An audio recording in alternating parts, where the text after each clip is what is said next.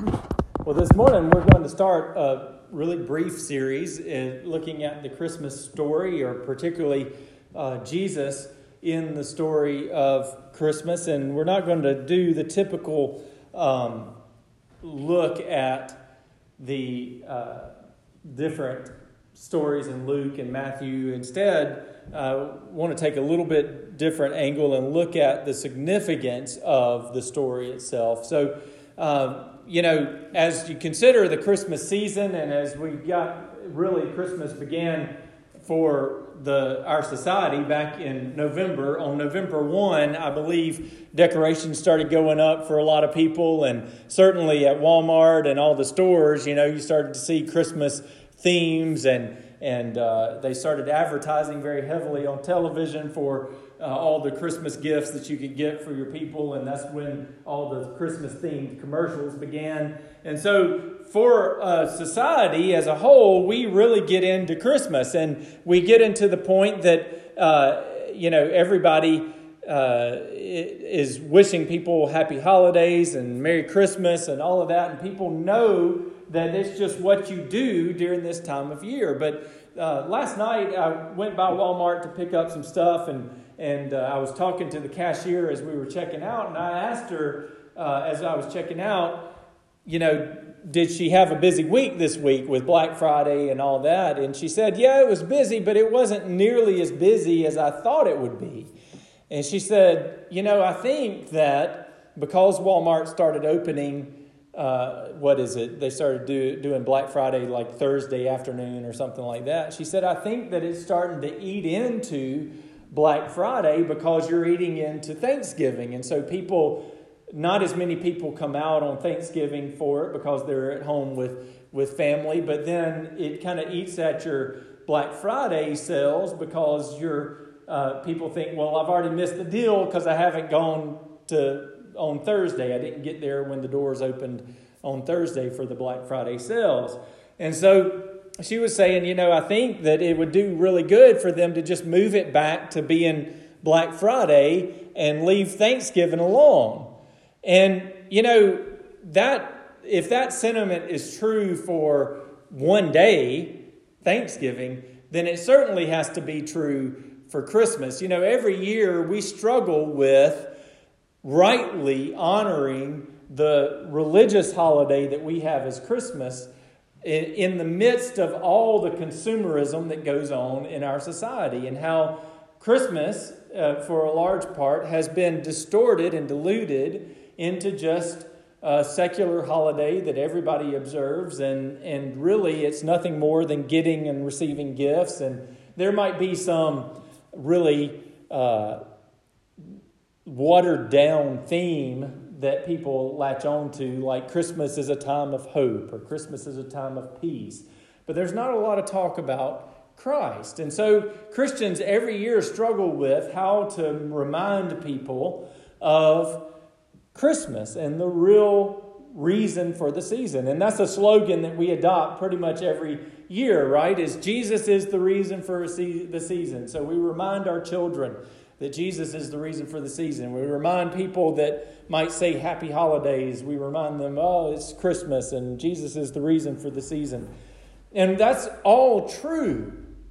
But the truth is, even further than that, as far as Scripture is concerned, and particularly the stories of the Old Testament are concerned, Jesus is not just the reason for the season.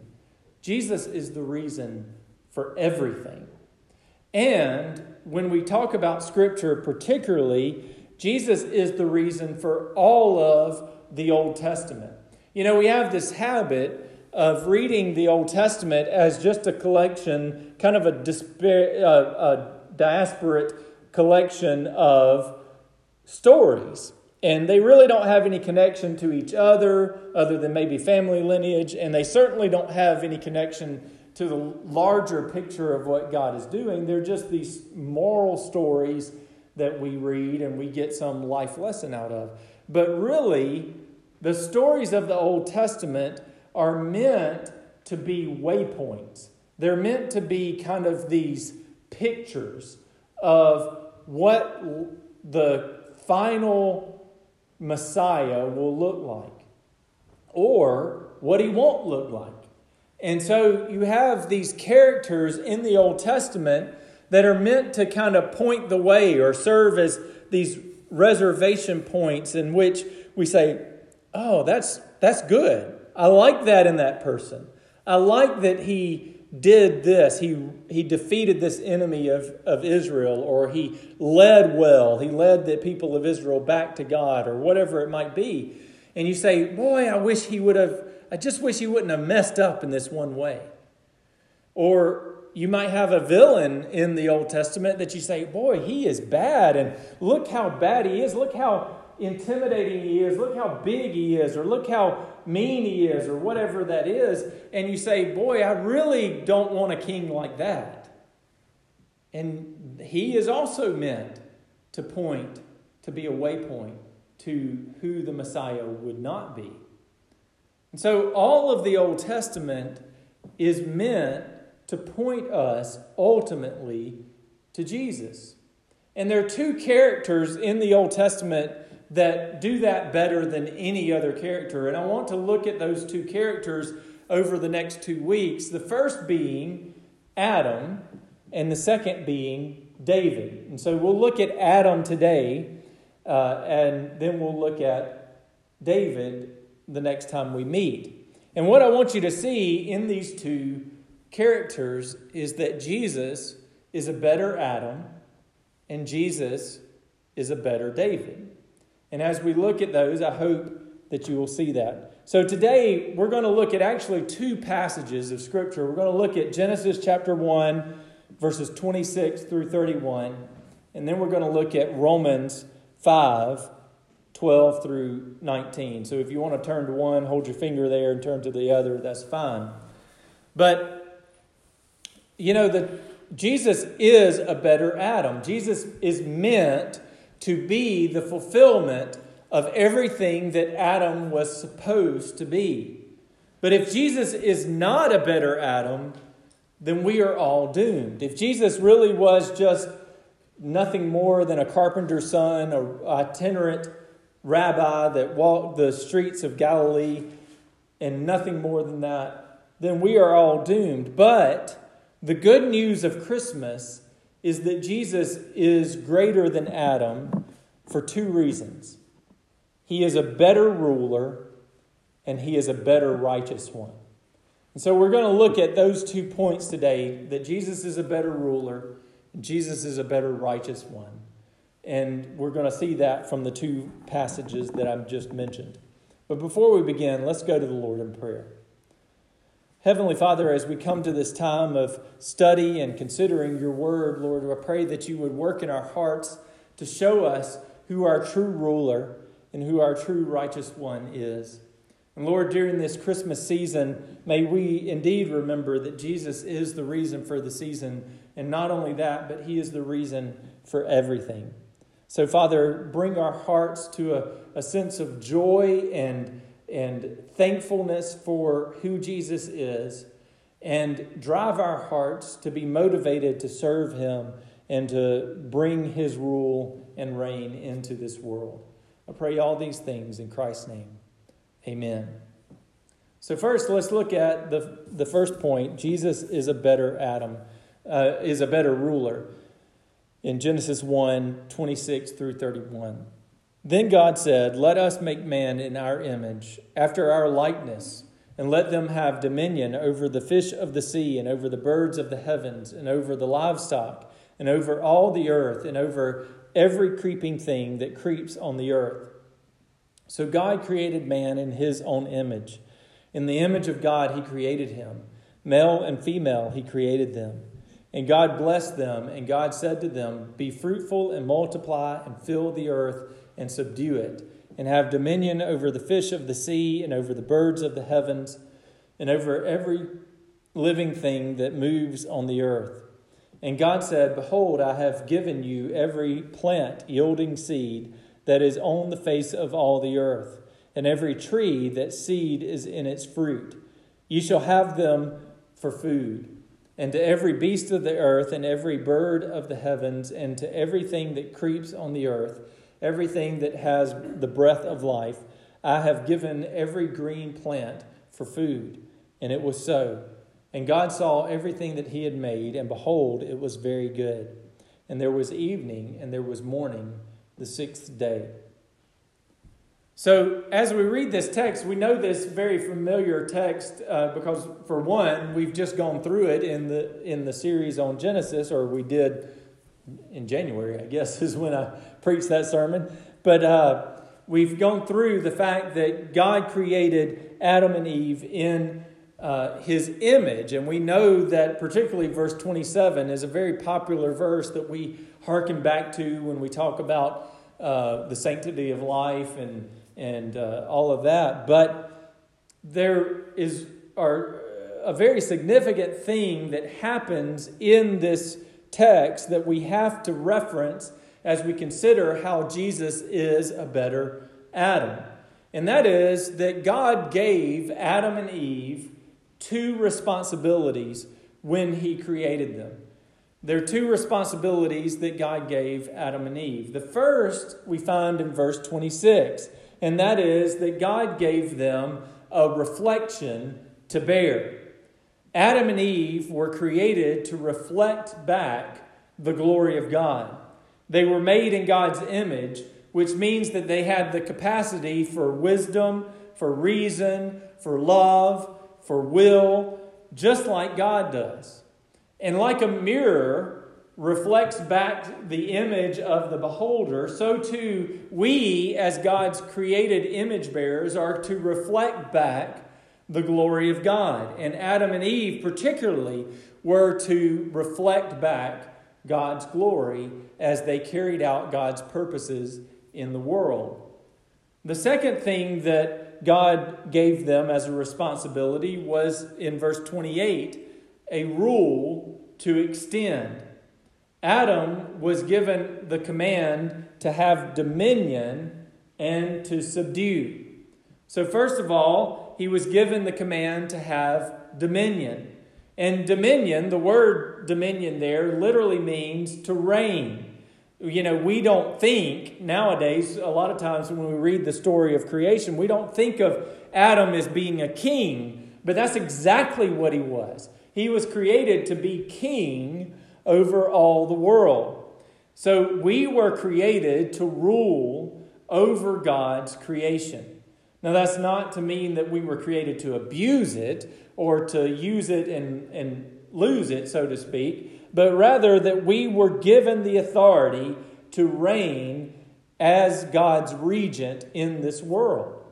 You know, I made the point back when I preached the sermon on Genesis 1 that bears don't consider the endangered species of this world.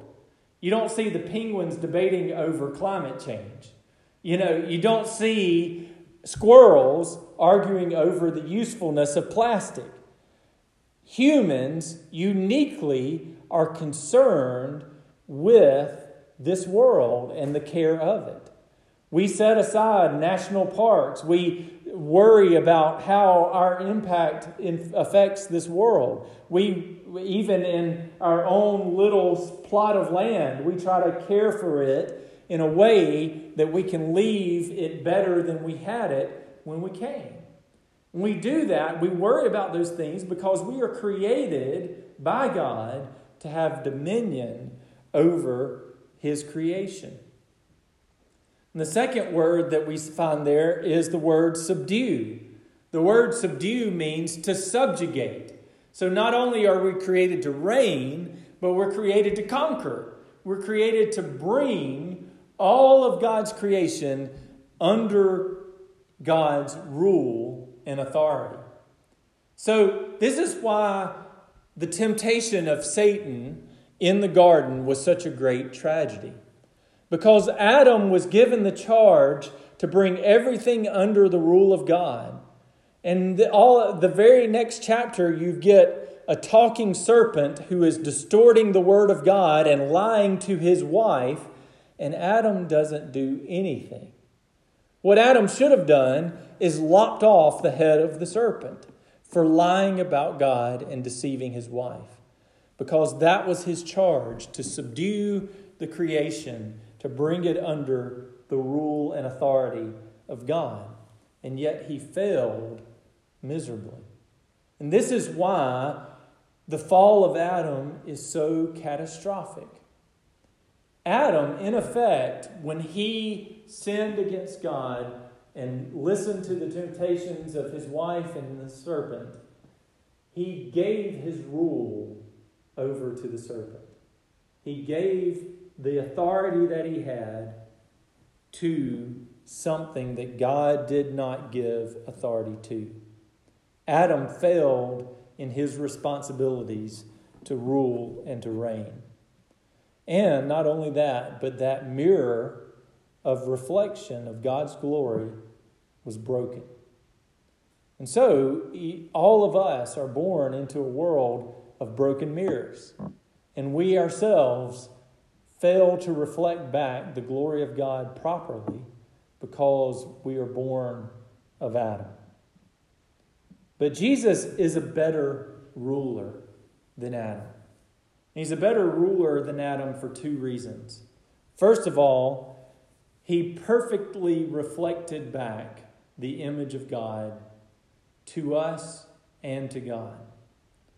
John chapter 1, verse 14 through 18 says, "And the Word became flesh and dwelt among us, and we have seen his glory, glory as of the only Son from the Father, full of grace and truth.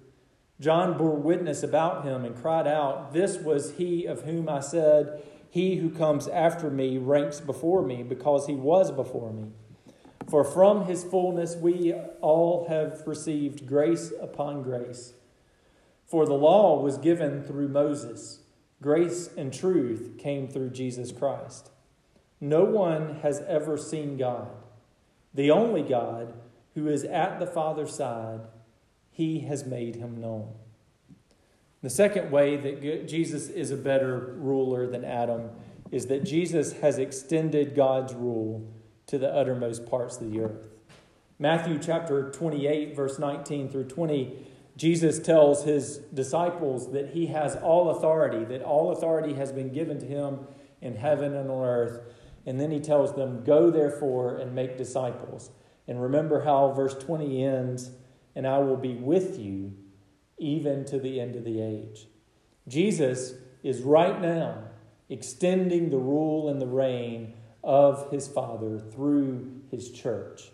And so as we support Lottie Moon, as we witness to our friends and our neighbors, as we do good in this world, we are extending the rule and the reign of the Heavenly Father and of our Savior Jesus Christ. The second main point that I want you to see is that Jesus is a better righteous one. For that, turn with me to Romans chapter 5. And we're going to look at verses 12 through 19. Romans chapter 5, verses 12 through 19 says, "Therefore, just as sin came into the world through one man, and death through sin, and so death spread to all men because all sinned. For sin indeed was in the world before the law was given, but sin is not counted where there is no law. Yet death reigned from Adam to Moses, even over those whose sinning was not like the transgression of Adam, who was a type of the one who was to come. But the free gift is not like the trespass. For if many died through one man's trespass, much more have the grace of God and the free gift by that grace of that one man, Jesus Christ, abounded for many. And the free gift is not like the result of that one man's sin. For the judgment following one trespass brought condemnation, but the free gift following many trespasses brought justification. If because of one man's trespass death reigned through that one man, much more will those who receive the abundance of grace and the free gift of righteousness reign in life through the one man, Jesus Christ.